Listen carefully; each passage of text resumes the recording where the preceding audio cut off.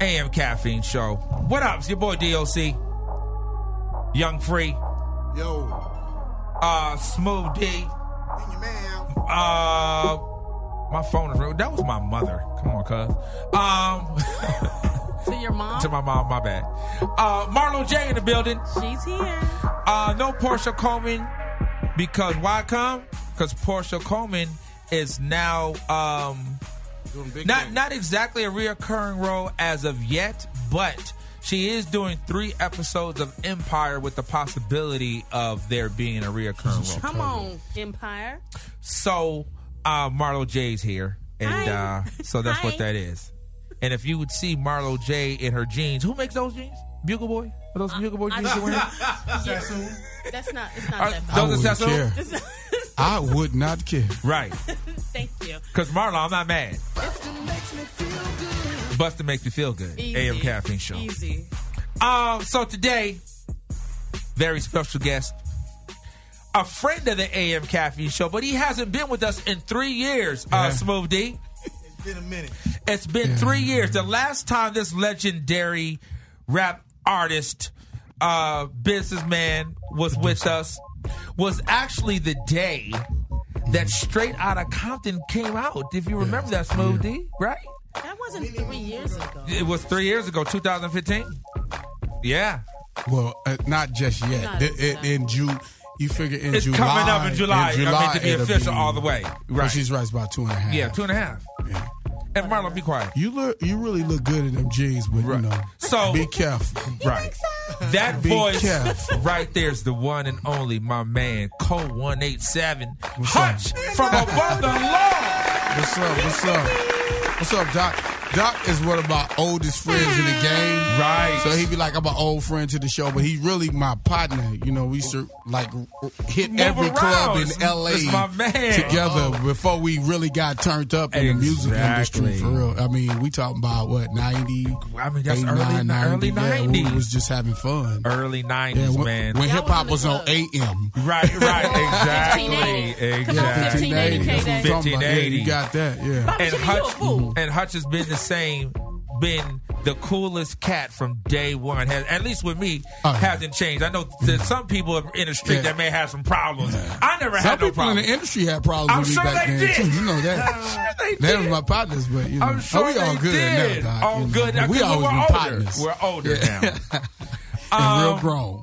Hutch, what have you been doing? And since I seen you last, I know you had an album and you had a bunch of features on the album. Yeah, I had the Black Godfather soundtrack, which is out now. So it's everywhere: iTunes, YoTunes, MyTunes, Amazon. Right. But it was gonna be a independent film, but I turned it to a television series. So I'm working on the pilot right now. Wow. So the soundtrack will become the first season. Right. Yeah, and me and Cocaine have a group called AOGF. Okay. That's coming out this summer. So we worked on that. Like right after I finished working with Dre on that record, I went in and did the Black Godfather. Then right after that, I started working on Cocaine's album, which is out now. It's Cocaine, Not Lemonhead. Single drop tomorrow. Way Too Long, and the video drops tomorrow. And then we worked on our group album, which comes out this summer. Wow. So it's called We Have Returned. It's called AOGF, We Have Returned. So yeah, because I haven't seen Cocaine in a while. Yeah, It's been a while. Lay low, right? Yeah, he been laying low. I mean, they just finished Snoop with mixtape with Snoop. Okay. Which will be out, I think, the 20th of this month or something like that. Okay. Yeah. So they just finished that's that. a great day to bring and it he had, he did the thing with Corrupt. And why is that, Marlo J? Hold on. Why is that a good day to bring it out? It's a great day to bring What's it out, that? February 20th, because that's Marlo's That's your birthday. Hey, Oh, happy happy birthday! Because I won't Thanks. see you, but happy birthday. Happy birthday, I'll right. be way somewhere else. I'll come to your party if you invite me. I'm inviting you right now. I'll come. She said she got 17 friends. I gotta come. But I just come to see you. Right. You want some jeans like that? Have Or them dress? jeans. Them I'm jeans that do it wearing a every dress. time. Oh my God. Oh, wait. Fitted one, huh? I bet Yes, it's gonna be because she's fitted. wearing a yellow dress and she's gonna come Yellow. through like sunshine. Oh, Hey. I know. That's Wow. right. Let there be sunshine. Yeah, so, and also, I've been developing a few little media things. I got Rock Boy Honeys about to launch in April. My So you internet guys magazine. have got to check out Rock Boy Honeys, man. If you can follow my Follow man me on Instagram. on Yeah. Instagram. Yo, Hutch, you put up a picture of this girl the other day. Wait, what? Oh my God. Yeah. I think she had tattoos, maybe. Yeah. Oh, yeah. And you could only see it like her back and her. Oh my God! Everybody liked that picture. As they should. That was a picture of the day for that day. I don't really know why everybody liked that picture. I thought it was all right. So how do you, for your Rock Boy honeys, how do you find these females? Do they submit to you? Like some of them submit to me. But some I research. Okay. Like I researched a certain models. Because when I first started Rock Boy Honeys, I was on a plane from Miami to New York. And then by the time I got to L.A. from my long flight to L.A., I developed this thing called Rock Boy Honeys in my head. And it was to do something like a internet magazine, but that promotes models on the web. Okay. Right? So so what Rock Boy Honeys is an internet magazine, which is a modeling network. So what I do is I get models online to submit pictures, but I also pick models. So I pick a day out the week where I pick a lot of different models. I hit them up. If they want to submit something, they say, okay, Hutch, whatever you want to do. Right. So I kind of come up with a theme for all these different style of urban models. Okay. And that's how I pick them. Right. Basically, if they want to submit something, I say, okay, is this cool to do? Is this cool to do? So a lot of stuff I do, I try to, if Rock Boy Honeys is really sexy. Very. But it's every kind of flavor of urban models. It's short ones, tall ones, skinny ones, big booty ones. It's a wide range, but it's just for urban models. It's not even the high fashion, like when you see Sexy Sundays, that's all the women. And I never really get any feedback from nothing but women on Sexy Sundays because it's more like women dressed up. But all through the week, the bikini girls, I have a day for every type of girl. Right. Hot jalapeno Mondays, chocolate Tuesdays, which is for all the sisters. Right. Hump Day is for every thunder big booty girl on the planet that I like to pick. Right. Today is Curvy Thursdays. It's the thick women, curvaceous. Right. Damn. You're right. Yeah. Thursdays is nice. Right. And then Friday is Honey's Fit Friday. Okay. Because what I have on Rock Boy Honeys, which when it launches, you'll see that it's a magazine network that caters to all these different types of models. I have 6 different magazines that you can download. I have a Fit magazine. I have a Glam magazine. I have Honeys, which is more like swim, Sports Illustrated swim. Then I have Showgirls, which is like the turn-up girls, the big booty girls, all that. Right.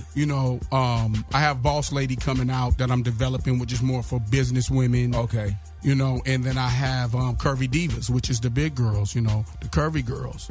So the idea with these magazines, so each of these magazines, they highlight just different types of urban females. Walks of females. Got you. And then I'm going to launch the network to it and everything where I have more like content, video content and stuff like that, shows and stuff like that. I've been developing it about 2 years now. Right. So it's been kind of cool for me. I'm going to launch it in April this year. Okay. I just been so busy, man. I got a mixtape that's dropping on April, Friday the 13th. Oh. Which is called From Pomona with Love, Volume 2. And it's a boom bap mixtape because nobody, really I come from a lyrical. Absolutely. You know me. I'm really a hip hop dude. Right. But I happen to I'm the creator of G-Funk. And when I started doing a lot of G-Funk stuff for my band, Above the Law and Cocaine, people kind of thought it was like, but I come from that era of, like, my big influences, MCs, is kind of like Rakim, Chuck D, people like that, Run.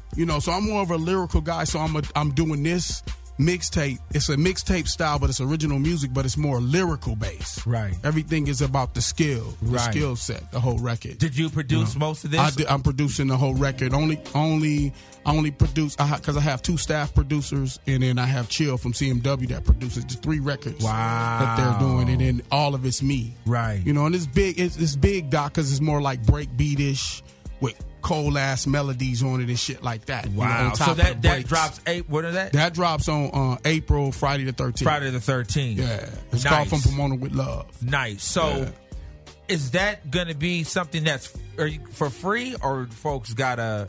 Are you selling? But right now, because I'm gonna have the pilot done, because I'm dropping the first season as webisodes on my own site. So I'm gonna do the mixtape with the first season of The Black Godfather. So it'll be free to stream and download. You know, but you're also going to be available to get it once I drop a whole package of music as well with merchandise and all that stuff too. Okay. So yeah. So you out here working? Oh yeah, man. That's all I do, man. I'm an entrepreneur. What I'm gonna do, man? You know, Trump's the president. I got to get my money like I always been getting it, Jack. Right. You know what I mean?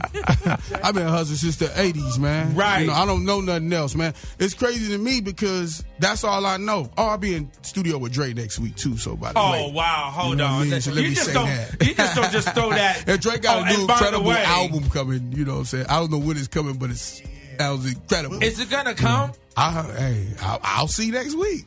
You know, I know. So how it's incredible. Has your relationship with Dr. Dre been consistent, or did you guys always been consistent the whole time? We've always been good friends. See, I think it's funny because you know the story about G-Funk, right? You know, with G-Funk, I was a young producer, you know, with a great idea around a bunch of cats that you know really respected, but I was the younger guy. So when the whole G-Funk thing kind of took off, and then the clique broke up. The crazy part about it is I never was threatened by like Dre using it on the Chronic. I kind of thought it was kind of an honor to be the young producer. My biggest problem is that the public was never able to give me credit for it. Absolutely because not. No one credited me for it. Right. Because think about it. If I influenced one of the greatest records in hip hop, I ain't mad at that. Right. That's a beautiful thing for me. And above the law, we had a great career. You know, rest in peace, KMG, man. Absolutely. You know, because we still be doing it real strong if my man Kev was here, man. So I kind of lay off of that because of that. Because my brother, man, you know, we really be smashing people in their heads, you know, because we music guys, you know. So yeah, I mean, it only thing that made my relationship different with Dre was kind of like the distance of all of us, you know, with the cliques breaking up and different people involved in business and you know, stuff like that. Not really the creative part, because really the creative part, I love working with Dre, man. You know what I mean? Like, you know, we learn a lot from each other, man, because, you know, I grew up as a musician, so I know a little bit more than the average bear in this, you know. And what's funny is that Marlo J, when Marlo and I were talking, and I told her who our guest was because she didn't know who was coming, and she was like, "Oh my goodness, his dad is," and he comes from a family of. So Marlo knew the background. Oh, dope, yeah. But definitely let folks know that you do come who your father is. My dad is Richard Hutch, which is Willie Hutch's producer and writer. You know, Willie Hutch is my uncle. Then they did the Mac. They worked for the Jacksons. They wrote for the Commodores, the Miracles. They're like Motown royalty. Right. Were you around at that time? So I was saw around. All that. Yeah, I was around. The records that I was around, I was old enough to witness like the Mac. Like you guys, like your family actually had like the soundtrack of decades. That's right. It's like they touched everything that was amazing. Yeah. It's incredible because like I was so young. I really don't remember much, but learning how to play the piano at my grandmother's house. You know what I mean? That's like one of my best memories. You know what I mean? Like, but I seen plaques on the wall. Like, what is that? Right. I want one of them. You know what I mean? Yeah. You know, I seen "I'll be there" plaque on the wall. I'm like, wow, what is that? Like, that's crazy. I want one of those, and I have a bunch of them in my house now. It's incredible. You know what I mean? Like, but it's funny because Cocaine's dad, Jerry B. Long Sr., he wrote Smiling Faces, all that kind of stuff. Like, he's an incredible writer and a composer too. So we're kind of out of our family. We're like the only two kids that really caught the music bug. All of our other cousins just like, music is cool. We kind of caught it. You know what I mean? So like my brothers, my sisters, they do all kind of. One is a referee, one's this, one is that. You know what I mean? My sister is a financial expert. You know what I mean? Only people caught the music bug was like me. Out of my brothers and sisters, out of his brothers and sisters, only so as him. The cousins it's only like two of us that kind of follow the legacy. So and we did a lot in the music industry. Man, my dad always, you know, my dad taught me so much coming in the music industry. It was crazy creatively. Now they couldn't help us because I think the transition was crazy when we came into the music industry. Like I was gonna do, if you guys remember The Last Dragon. Absolutely. I was going to do the rap part of The Last Dragon. Wow. You got the glow. I was going to do that, but I was too young. Yeah, I was there when he made those records. Yeah, I was there when that. I remember going to the studio. You know what records I seen get made? A lot of the DeBarge stuff. Wow. Yeah, a lot of the DeBarge stuff, I would go to the studio. It's when they first moved to L.A. So when they were DeBarge or when they were Switch? Not Switch, when they were DeBarge. Because that's when they moved everything to L.A. Right. They moved Motown to L.A. Yeah. So I got to see all that. It was crazy, man. That is I met Michael Jackson. You just don't throw that out there. No. I'm just telling you stories. I mean, but you talking about Michael Jackson. Michael I feel Jackson a certain kind at of way. my family barbecue. You see what just happened here? Michael Jackson just showed your damn barbecue. Yeah. He just showed up. That he really like fried Michael chicken? Jackson was at my barbecue too. Oh, I mean, He was just on record. right. Oh, okay, yeah. I'm just saying there that's how incredible my life was, bro. right. You know what I mean? Did you know he was Michael at that time, or you was just like, Are you crazy? I mean, you've been knowing Michael was Michael since he was Michael. And he's just sitting up there 5 years talking to old. my dad and all that, and he's like, I'm like, what's going on here? And he's like, oh, how y'all doing? And he's sitting down watching TV with us, eating ribs and all kinds of stuff. Me and my little sister's like, that's Michael Jackson. Right. Ribs. So it's like funny, man, because like these people that I kind of, and maybe in a whole bunch of other people, like the Motown picnics, I used to go to those. Right. Marvin Gaye, all these different people was there, yo. It's crazy. But you don't know. You just know, there's people that my pops work with. Who's that? Yeah. You don't Like, understand that till way older, later. you're like, oh, dude. are you still cool with any of the people? Yeah, I'm cool with a lot of people that I run into that know me. But it's crazy because like so many people knew my dad and my uncle. Like one time I was getting ready to do the last record with a brother Law on Tommy Boy, and Isaac Hayes was gonna compose it with me. Wow. So when we and Isaac Hayes started talking, like, yeah, I know your uncle, I know your dad. So was it on the strength of because of your family? Yeah, he knew the Hutches. He knew. He's like, okay, yeah, I know y'all. Yeah. And it's funny because I was recording the record, but Tommy Boy, they didn't want to pay for Isaac Hayes. Right. But Isaac Hayes was so cool. He's like, whatever you need. My name's Gregory. So he said, whatever you need, Gregory, just call me. Call me, nephew. I will call this dude, and me and this dude will go over chords on the phone. That's crazy. I'll go right here, go right here, move right here, move. So a lot of the record, when I was composing stuff, I'm on the phone with him like, okay, move right here. He said, yeah, move right there, go right here. I'm like, dang, this is crazy, man. Yeah. So thank you. You're right. My family was well respected in the industry. Really it's crazy. is. I didn't even know that. Because when you get older, then you start knowing the value of who your parents were, who your uncles were, who all these people, how these people respected them. And that's crazy. I learned it from actually from a friend of mine that does URL, which is the Ultimate Rap League. It's like you familiar with URL? Eric Beasley actually told me because I was like, all these songs kind of have the same vibe, and he was like, "Oh, that's Willie Hutch." Right. I was like, "That's a whole era." I was like, "Really?" I was just like, It's a theme. So coming from the musical background that you came from, and then you getting involved in rap, how did your family feel about that? Because at that time it was so new. They folks didn't know about that. Are you crazy? You studied music all your life to do this crazy shit? Yeah. That's what they told me. Right? My dad and my uncle told me that. Like, so you're crazy. Phase too. They thought it was a phase. Well, I bought the demo of Above the Law, which was murder rap, Untouchables, Ballin', and Menace to Society. Woo! They said, are you crazy, Greg?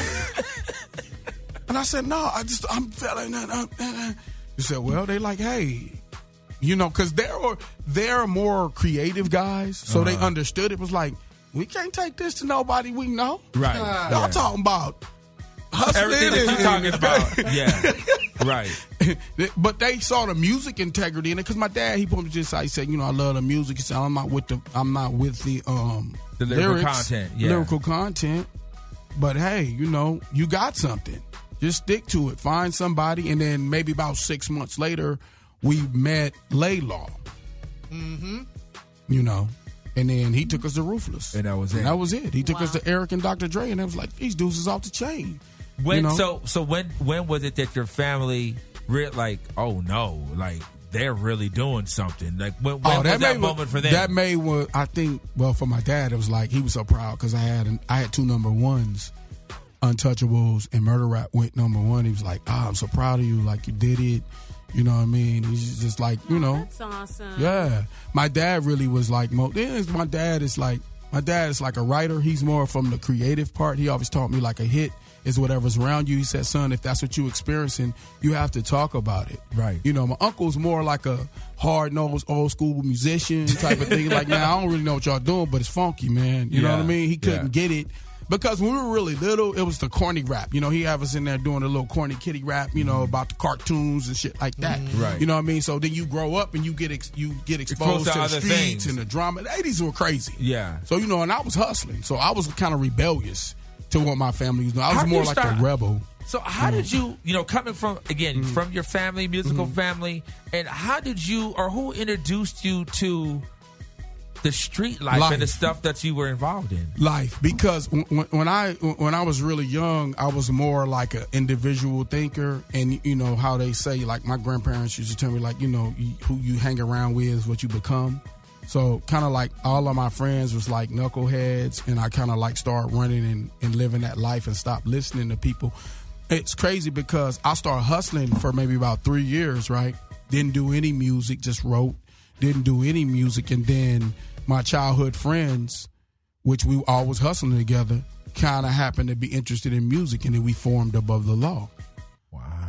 You know what I mean? Because we wanted to get out of the streets. Yeah. We didn't want to get, because the 80s was so crazy, it was so tempting, and you know, every chick you run into, she want a D-boy. You know how it was. You know what I mean? Like, oh, dude, you work for UPS. Right. Nigga, please, you work for UPS. Yeah, right. You know? Dude, we like, we got to get some money, Jack. Right. I think we hit a spot. I'm just saying, but that's how it was. You know what I'm saying? Yeah. I mean, girls were really great then, but you know, it was like, you know, the drug dealers and the dudes at work, the money was moving fast, and the purses, and Louis was the thing back then. Yeah. Louis and Gucci, they wanted all of that. Yeah. And all the jewelry and the big earrings and all that, right? The Turkish and all that. So as I started becoming a teenager and started being exposed to that kind of life, I kind of like took to it, kind of like it's kind of a lifestyle. You know, like being young and rebellious. I didn't have to do it, bro. I didn't have to do it. I just did it. And not that I didn't have to do it, but my family wasn't giving me anything. We're a family of workers. So whatever I had to earn, you have to get out there and get it yourself. You know, like 18, get out the house. You know, like that kind of thing. So for me, I was like, man, I'm almost 18. I left my house when I was a senior because I was out wilding. My dad was like, you got to get out the house. You're doing way too much. You're doing way too much. You come home when you want to come running. You know what I'm saying? So I got out the house. You know what I'm saying? So then I started hustling, you know, with DJ Chaos and KMG. And then we formed Above the Law from that. Yeah, like maybe about 3 years of us in the streets just going wild, getting a bunch of money. We formed Above the Law, you know, and because they DJ'd, and I was just the MC, and then we bought KMG to the front because we wanted to do a group thing. And then we added DJ Gomac because he was a writer for us. We always a dope clique, you know, like dope boys. We also dope together. Yeah. So we just came up with a concept and called it Above the Law because how we used to get out in the streets. Right. You know, and a lot of people don't realize that Above the Law doesn't really mean anything to do with the law. Right. It doesn't. It don't have nothing to do with that. It means we live by our own rules because that's what we live by. Like fuck everybody. We finna get money and fuck them. Right. You know what I mean? Like that. That's why we were more political and gangster. Because we were more rebel. We had more of a rebel mentality to everything. You know what I mean? When we made our music. So we were probably one of the most political gangster because we were highly influenced by Public Enemy and NWA. Okay. So that's why we merged it. You know, and then we built Above the Law. But it really came from the hustle. And that's how I got caught up, just being a rebellious kid, man. You know, I come from humble beginnings, but I come from workers. So they like, you got to go get yours. No one's giving you anything. You know what I mean? So even if I was to build, I think me and Chaos, when we were in high school, me and Chaos, we did a deal with we had a record deal when we were in high school on Champion Records. It's out of London. Wow. We used to be in a group called the Wizards of Rock. And that was our first deal. And we hustled up on that. Yeah. Yeah. I Got a Good Thing is a record. It's a European record by the Wizards of Rock. It's called I Got a Good Thing. Wow. We had to be about 15, 16 years old. We were in high school when we did that record. Wow. We always hustled. We always was hustling music, but when crack came in, the money came in and the corruption came in. And that's greed itself. You got a lot of kids that don't understand, like, oh, the trap life, the this life, the that life. I live that life, you know, for my own reasons, you know, to get paid. Right. You know, and not to say it like that, but that's the era I grew up in. And, you know, the gangster stuff, is involved in that type of environment when you in that environment. So, because I used to be in the hip hop scene crazy, Right. So, I still was doing my thing in the hip hop scene, but I was getting a lot of money too. You know what I mean? And I didn't have a problem with it. So when I came into the industry, I was like, look, I'm a real dude. Right. I don't know really anything else but to get money. You know what I'm saying? So that's how I felt about it. So it's like when I look at the game now, I'd be like, all these things are kind of like image based. Well, guess what? Above the Law's image was who we were. We were street hustlers, and that's what we really put on records. Yeah. You know what I mean? Yeah. Well, back then, whatever image you put forward, Right. you had to be able to back it up. That's true. Now it's just like, no, I'm just rapping. Right. No, I'm exactly. that's not who I am. I'm a performer. Yeah, you were gonna get called for it when they saw you in the street. Exactly. If you say you busting guns, you better bust the What guns. I like about our era is the fans. They check you. You had to be in check. Yeah. Hey, dude, you sound like such and such. Don't put that record out. Kill that. That's what I loved about it. It's like it made you be the A100% artist, individual. And outside of, and that's a great point, but even outside of the fans, back then, sounding like somebody else, being a biter, like that wasn't cool. The fans, you did everything that you possibly could not to sound like that next. That's right. You could still respect them. That's right. But you weren't trying to sound like anybody else. And I think that was our fear, Doc. You know what I mean? Like that kept us really working at a high level. That we knew you gonna get called on your shit. Right. We know it. Yeah. We knew the kid. You're looking at yourself. Right. See, that's what I love about that era. See, it's messed up that people don't know this. Let's rewind the tape. Let's go 1988. Let's rewind the tape. Thank you, DJ. Let's go 1988. And it was quiet like this for hip hop. It was cool, but it was only after dark or in the park or in the clubs and this and that. Now, all of a sudden, party get the popping, right? Okay. It's starting to make money. Why is it starting to make money? Because all these people is doing what they want to do. And they capitalizing on it, right? Okay, dig it. All right, we keep going. We keep growing. We keep on growing. We keep on growing. We keep on growing. We keep on growing. I remember a time like this. You could take a record to a record company, and just because it was hip hop, they'll put it out. And the executives will tell you this: we don't know what it is, Hutch, but we know it sell. Right. So it started growing and growing and growing and growing and growing. It came up to now $1 billion industry. And in the late 80s, guess what, y'all? 86, 87, it wasn't even an industry. It was just some kids making some records, talking a whole bunch of shit. So now I trip off of it because of that. Because what people don't know about hip-hop, one of the only forms of music that built itself by the people who did it. Right. It didn't come from rock. It came from kids booming and bapping and rapping and breakdancing and doing that, and built a $1 billion industry. So when you look at people like the Above the Laws and all these people who blaze your trails, Migos, you need to give them props, because guess what? A record company wouldn't open their doors for you for what you doing with your music if it wasn't for us taking that risk. My brother Mustafa once told me one time, he said, Hutch, when we was out there hustling, man, he said, check this out, man. Y'all was talking about that rap shit, man. We thought y'all was astronauts, man. We thought y'all was outer space aliens or something, man, because it wasn't no industry. So y'all crazy, man. Y'all think y'all be rap stars? We just getting this. We selling this dope, man. We getting this money. Look at these cars, man. Look at this gold, man. Y'all crazy, man. And the next thing they know, when they were selling a whole bunch of dope in Chicago and St. Louis, getting big money, we was on MTV. And my brother Mustafa told me, he said, that's when I knew. You motherfuckers is special, man. This shit is special, man. Right. Because we was getting money, man. And everybody around the planet know this, from New York to L.A. there. Everybody know this, but a lot of people don't know what I'm telling them. They think rap was always here. I was in the industry so long where they didn't let us in the Grammys, and we was selling more records than the people that was nominating, man. Speak on it. Speak on it. You know what I'm saying? We were never on the radio till after 6 o'clock when there was some DJ spinning our record for that hour from 6 to 7 traffic jam, man. You right? You know what I mean? Yeah. You ain't gonna respect Rakim. You ain't gonna respect Nas. You ain't gonna respect Cold187. You ain't gonna respect that. Yachty ain't gonna respect Tupac. Is you crazy? Right. Why you got a record deal? Why they interested in anything you saying with a beat to it, rhyming, whatever you rhyming, mush mouth, muffle mouth, whatever it is. We the reason. We the reason, man. That's why I don't like the way the game do us.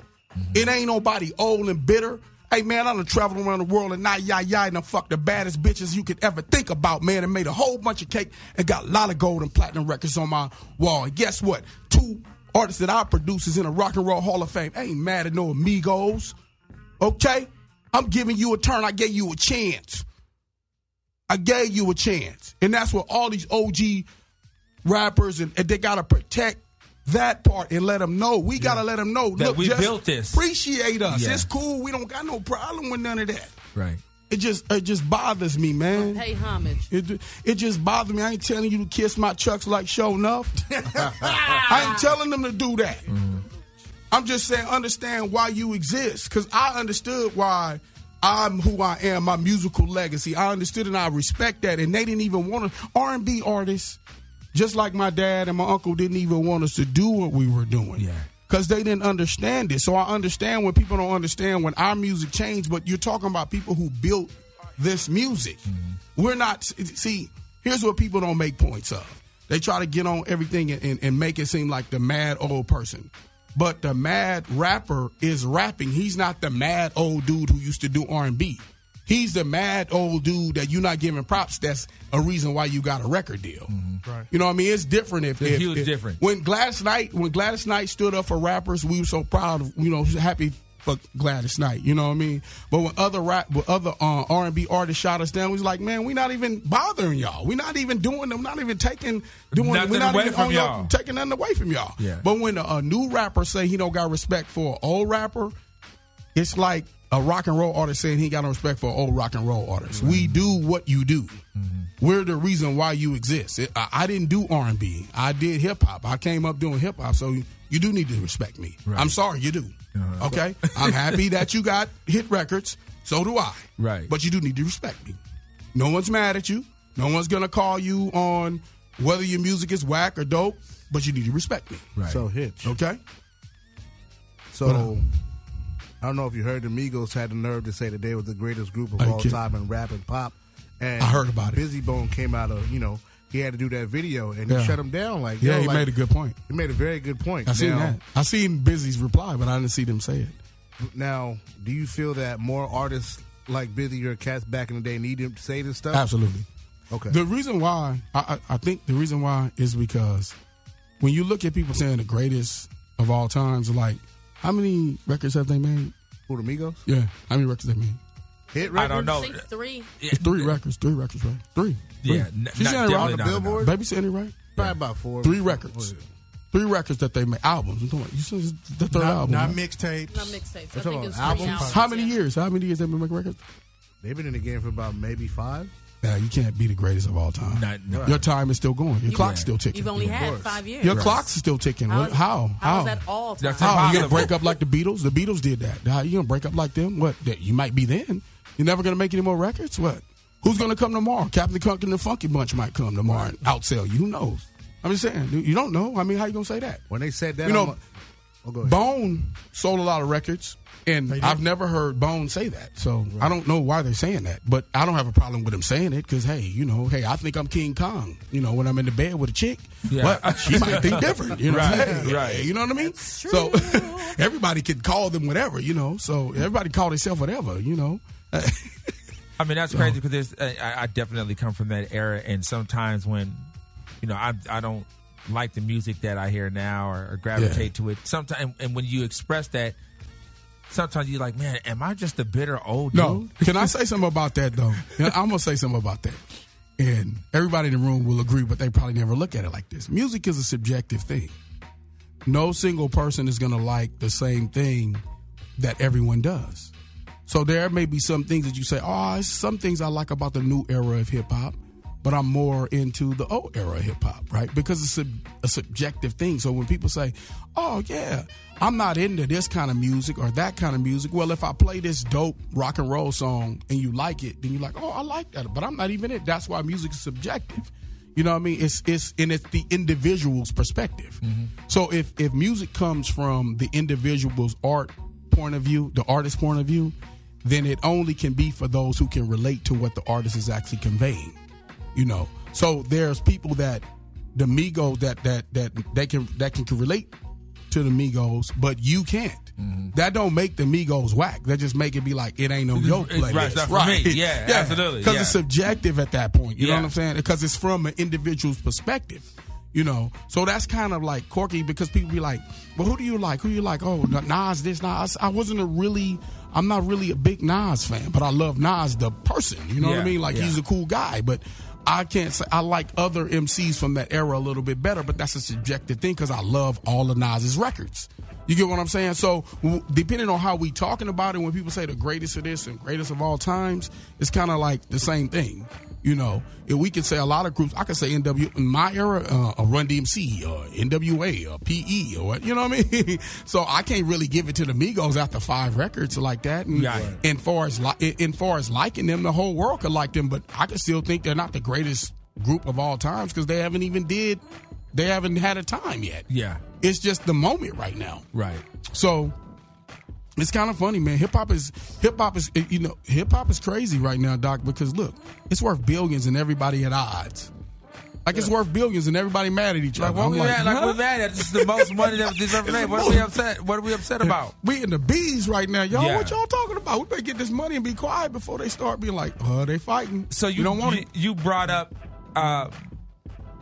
PE, right, and NWA, a lot of, and obviously those are some of your favorite groups. Absolutely. Because you were in a group, but individually, if you were to name your top 5 MCs, lyricists, who would they be? For me, it's Rakim, it's Run, it's Tupac. Let me see. That's 3, right? That's 3. Now we getting caught. We getting hard. Man. Because there's a lot of guys in the 80s I like. They're dope. Because really, man, you got me. It gets rough, huh? The other 2 is kind of like lyrically. Let me see. What'd I say?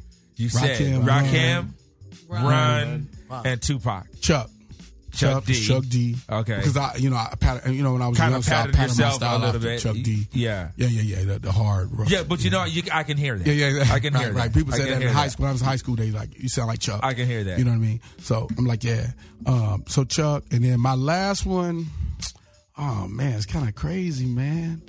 Probably it's funny, but like, far as me being entertained, would be Biggie. Okay. Yeah, that would be Biggie, man. Yeah. I don't, cause to me, I like a Jay-Z. I like those guys, but they're not in that. They're in my top like 15. Yeah. Like if I went 10, they would be in there. There's some guys in there. Yeah. You know what I mean? But I mean, cause Rakim influenced me. All those MCs influenced me. You know, the ones I named influenced me, and 2 of them were my peers. Yeah. So that's when it gets hard, cause I've been in a cypher with Tupac. I've been in a cypher with Busta. I go, these guys are my peers. So it's kind of like crazy. So when I pick my peers, because I know those guys. You know what I mean? I feel like he's starting to show off, though, a little bit right now. What's that? I feel like he's I just lived that long. I'm sorry. I'm sorry, just me. I just lived that long. I just lived that long. Dr. Dre. I ate dinner. Michael Jackson eating barbecue chicken. Tupac, me and Tupac sat at my mama's table and ate dinner before a lot of times. Everybody's been at this house. I mean, Michael Jackson ate his barbecue. Right. Exactly. And not to say it like this, all this shit I can back up. Not to say it, but so Tupac.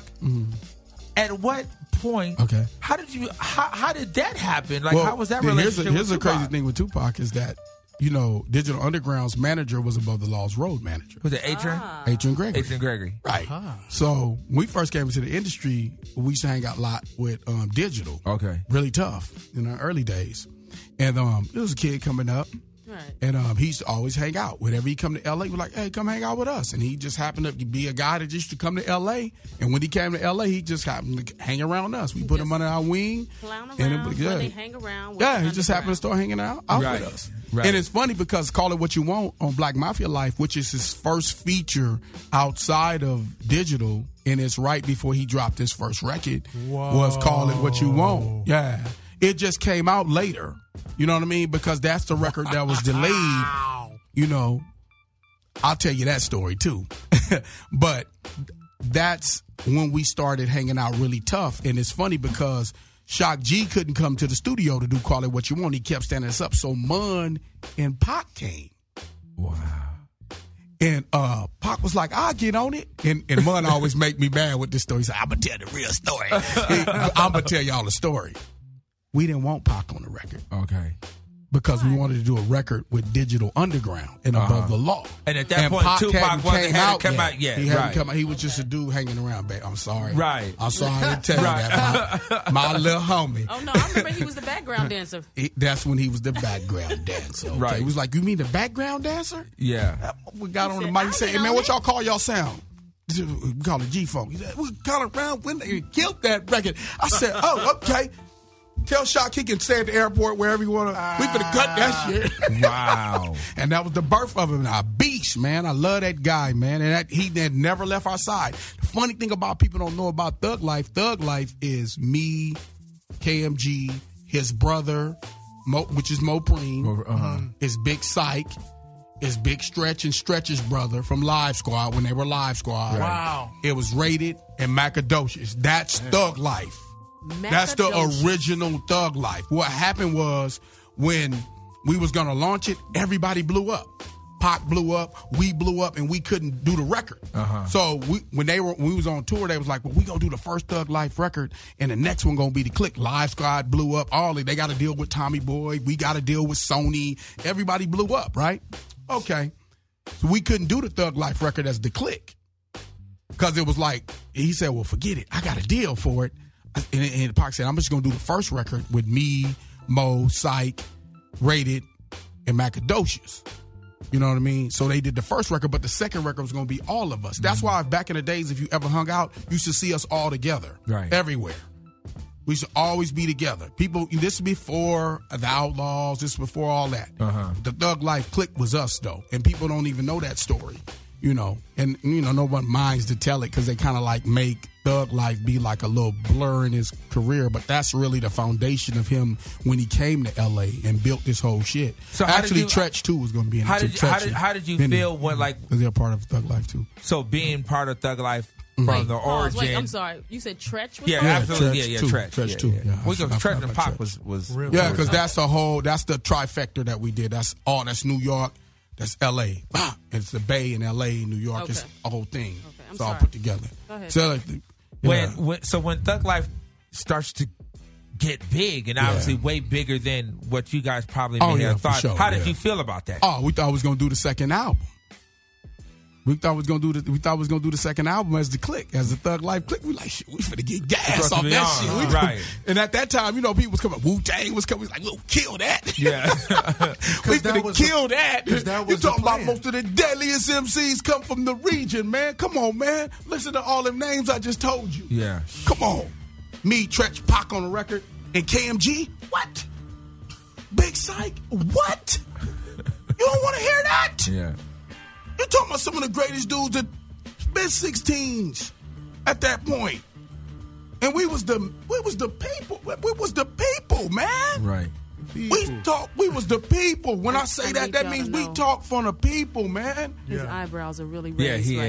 His eyebrows are really talking raised. About, man, listen, we would have did that record, man, there would have been no looking back. Doc, trust me when I tell you, we did that record, trust me, you'd lost your mind. Just think about that in your imagination. Right. And it was gonna happen, man. And it just went crazy. Everything went crazy. Right. That's when he got caught up with rape and all this. It went nuts. Everything went stupid right then. Everything went crazy, man. Everything went crazy. When did you realize, in being in the group Above the Law, when did you realize, oh my God, we really big? Was there one moment? When I was in Inglewood, New Jersey, and kids was going nuts over murder rap, I said, this is a long way from Pomona, California. Right. This is nuts. Yeah. This is crazy. Going to the hotel room and seeing yourself on MTV, I knew it was crazy. I was like, it's over with. And we were fools. If anybody know the history of Above the Law, we was crazy. We were one of the craziest groups in the industry back then. We love to fight. You know, we love to fight. As we saw it straight out of Compton. We love to fight. Right. And that was the demise of, that's why people didn't really like to book us. Our manager at the time and road manager at the time, when it all started setting off, was Suge Knight. Right. Okay? So ain't nobody wanted to touch that. And that was at the height of our lives. Nobody wanted to touch that. The dude who ran our clique was Laylaw, which was the enforcer in NWA. Nobody want to fuck with us. Right. Come on. Think about what he said. Yeah, but I did. That's when I knew it, though, babe. I knew it when I did like MTV, you know, regular. When I did like I did Rap City all the time. It was just regular. I was like, this is crazy, man. This is a dream, man. But I think what we were doing was more incredible to me because we didn't have any radio, and to be that successful, that was the incredible part. Yeah, that was because we weren't incredible. Mainstream. Right. We weren't a mainstream group, and we sold so many records. Like we sold equivalent in 1 week that people sell a million. We sold 180,000 records in 1 week. Our first album, SoundScan. And back then, SoundScan was only, 30% of it? So, right. So just think about that. So just imagine how much it really was. And we were a hardcore hip-hop group. Oh, yeah, like, I knew y'all were big with when I was... not getting any radio play. I knew y'all was big when I was rapping y'all in heels. That's what I'm talking about. Hey, so Young Freak, go ahead, Smooth. You want to say something? I think that's, as he relates to that whole situation, I think coming from the Midwest, from St. Louis. Oh, yeah. We got NWA. So, but now looking at the dynamic of what there was on Ruthless, NWA kind of pulled him in as a representation of what the street life of California, LA, California was. Mm-hmm. Above the Law was the real representation of what it was. Those were the guys that were really in the streets for the people. Yeah, that's why I'll tell you, we rap for the people. We rap for the people. So, Young Free, here's what I want to do before Hutch gets out of here. Let me get one more question. Go ahead. Now, I'm going to tell him myself. Go ahead. First time I heard of y'all, I was playing Grand Theft Auto San Andreas. That's dope. On PlayStation 2, so forgive me for not knowing y'all before that. Don't worry about it. You were not even Murder Rap is the record. Yeah, so I'm like, yo, this track is hot. So I bought the soundtrack, to check out, the song. But I'm like, yo, how does that feel when a video game or something like that comes to you like, hey, we want to put your song in the game because it represents what we're doing? How did that feel? That's probably the most crazy thing, because you would never think that your song would be on a video game, because we were making records back then.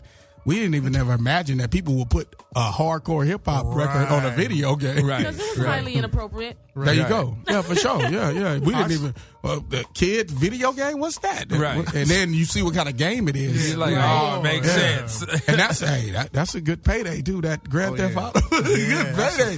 So, yeah. Young Free. So, can we play? What do you want to play? Let's play, we got to do Black Superman. You got to.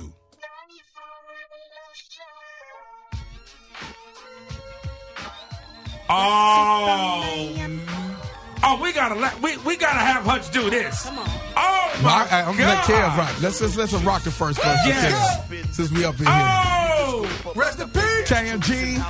Hey. Hit the back and then I blast away. How far, player? I push another nigga off the ledge. So I stumble as I slide to the Chevy. Yeah, my eyes kinda teary and gun kinda heavy. I'm a walking dead man, is what they call me when I'm coming. Got the big S on my chest. So I'm kinda gunning high powered on my way to the west side. It's a hell of a drive, so drive on. As I hit my dodo stick to the break of dawn. Crime fighting's what I do, and niggas in my crew don't take lightly to you busters, and so we say fuck you. Tuck you in for the night. As you think about the paper at the funeral site. So when I'm hanging with the clique and we in demand, I feel good that the city of angels call me Black Superman. Hey, hey, hey. Amcaffeine Show exclusive, baby. Hey, we rockin' the Black Superman. Black Superman. Is anybody Black Superman? Okay. Yo, it's hot. Hey! I'm at the show. So, can I do something? Can I do something for y'all? Absolutely. It's just gonna be really exclusive for you, and all the people out there. Let's go. Oh. Now it was once said by an old OG. Always try to come up, yeah, and that's the key. Cause where I'm from, it's like a curse.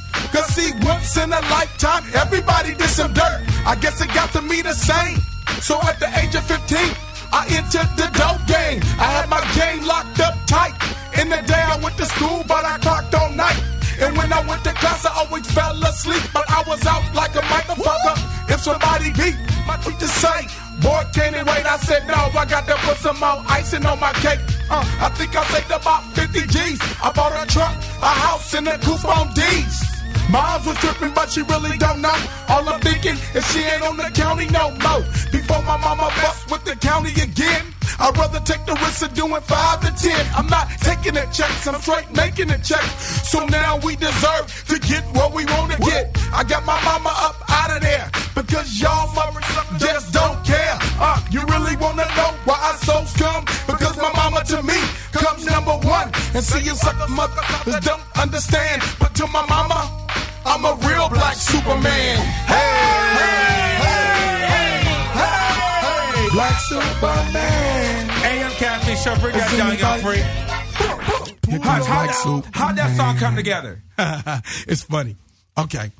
Black Superman was an idea that was a joke on a record that we did on a skit on Cocaine's album. Okay. One of our Jamaican partners we was talking, and he was like, you don't know what you talking about. He said, we bet in Jamaica, it's a black Superman. And we started laughing in the studio, right? Because we smoke weed and going crazy, drinking and shit.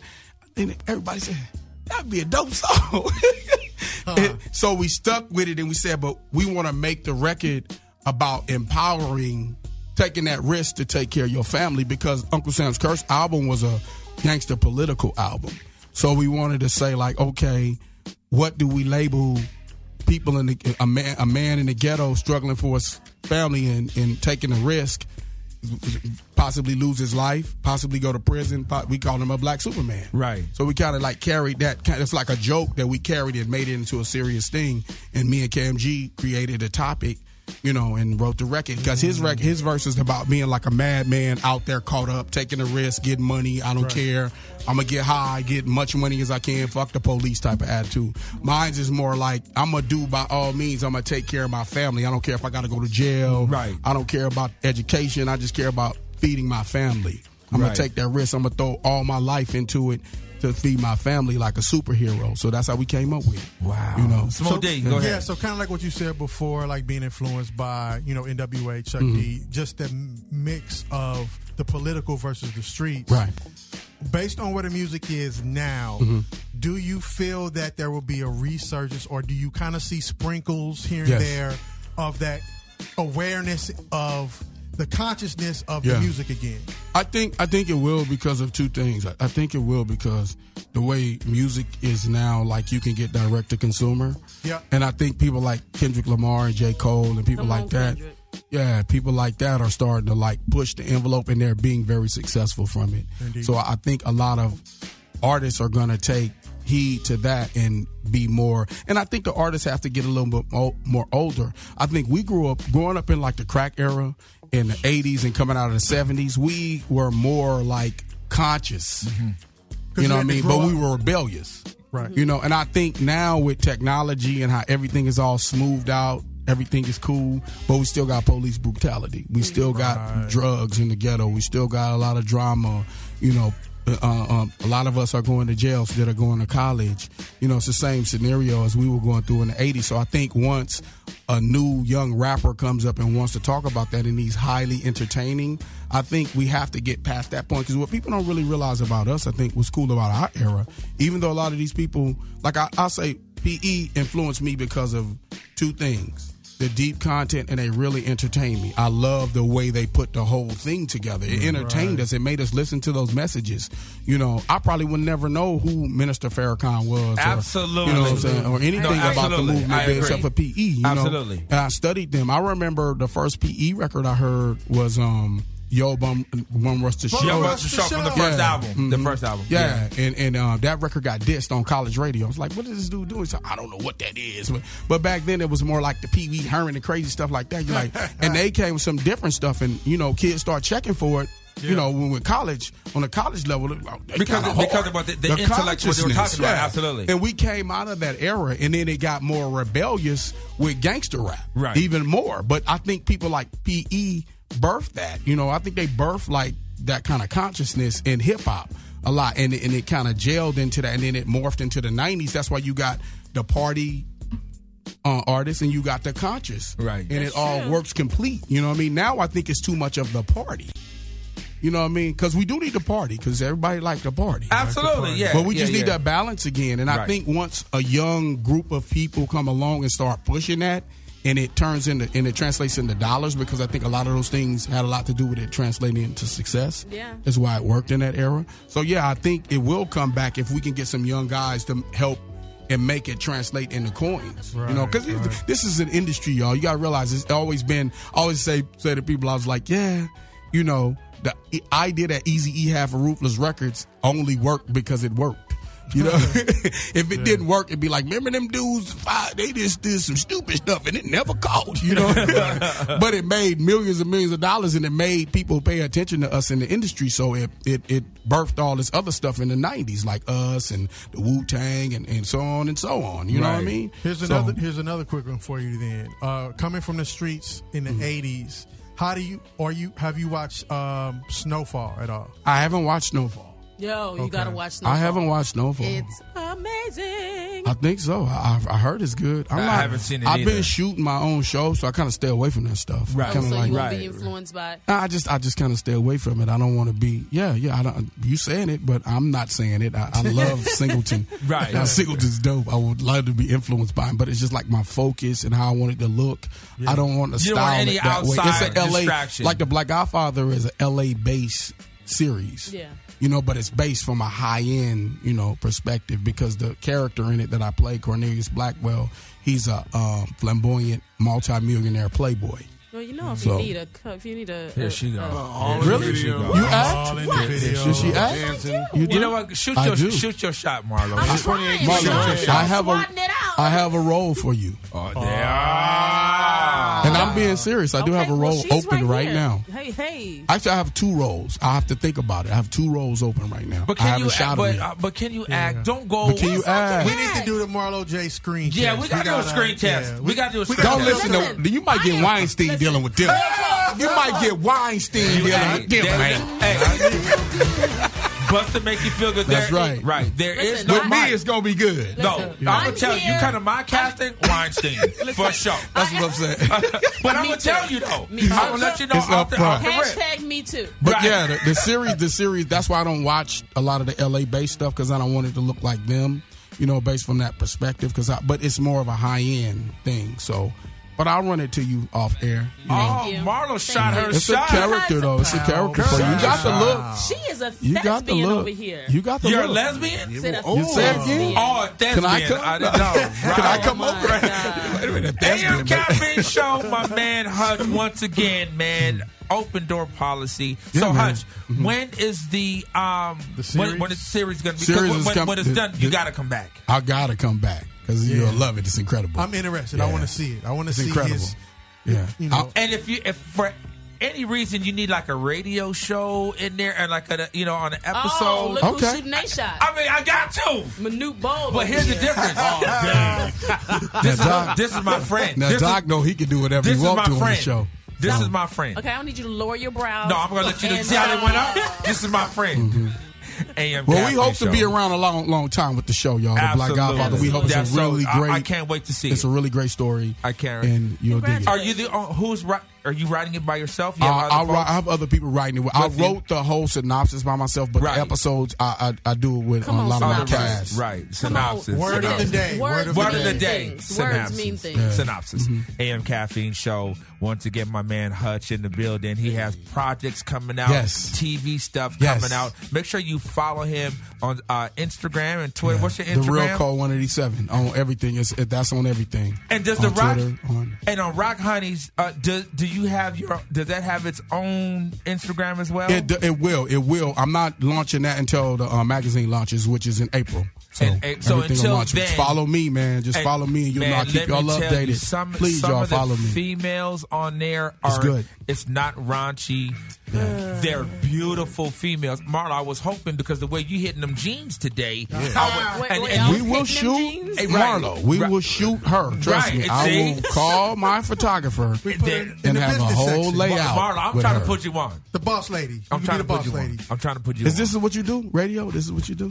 I have a podcast. Okay. I have a podcast. So I do podcasts, and I also do some television hosting. Wow. Right. And where did that come from? Right, exactly. She's auditioning now, so I don't. Yeah, can you do another one? Can I take my coat off? Can you do another one? Right.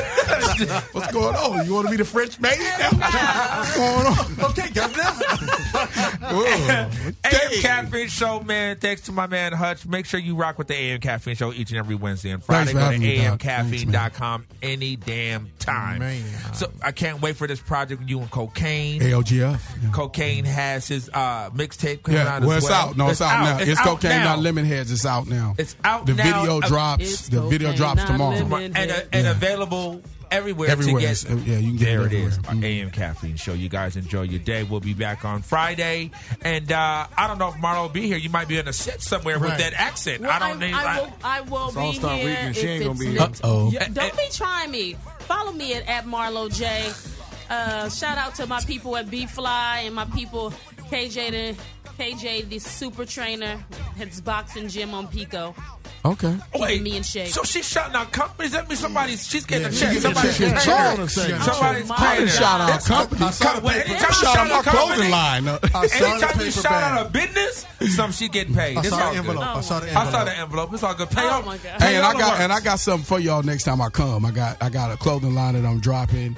It's called Mansa Musa Raw Clothing. When is it coming out? It's coming out. It's coming out this summer. Okay. Yep. Absolutely. Yeah. So then we will definitely represent. We will definitely. Got mad companies. Yeah, he does. He's an entrepreneur, like he said. Yeah. He bought his business. He bought his business. AM Caffeine Show. You guys enjoy your day. We'll be back on Friday. There it is. Hey, Free. So now you got a little bit of education. I did. Okay. There it is. Now go home. I want you to listen to the. I want you to listen to the anthology. The anthology of Above the Law. Okay. I'm going to test you on Friday. All right. Anthology. Go ahead. I mean, excuse me with your accent. I don't even know who you are right now. You know what album she likes to listen to? Busted makes you feel good, Marlon. In your man. AM Caffeine Show. You guys enjoy your day.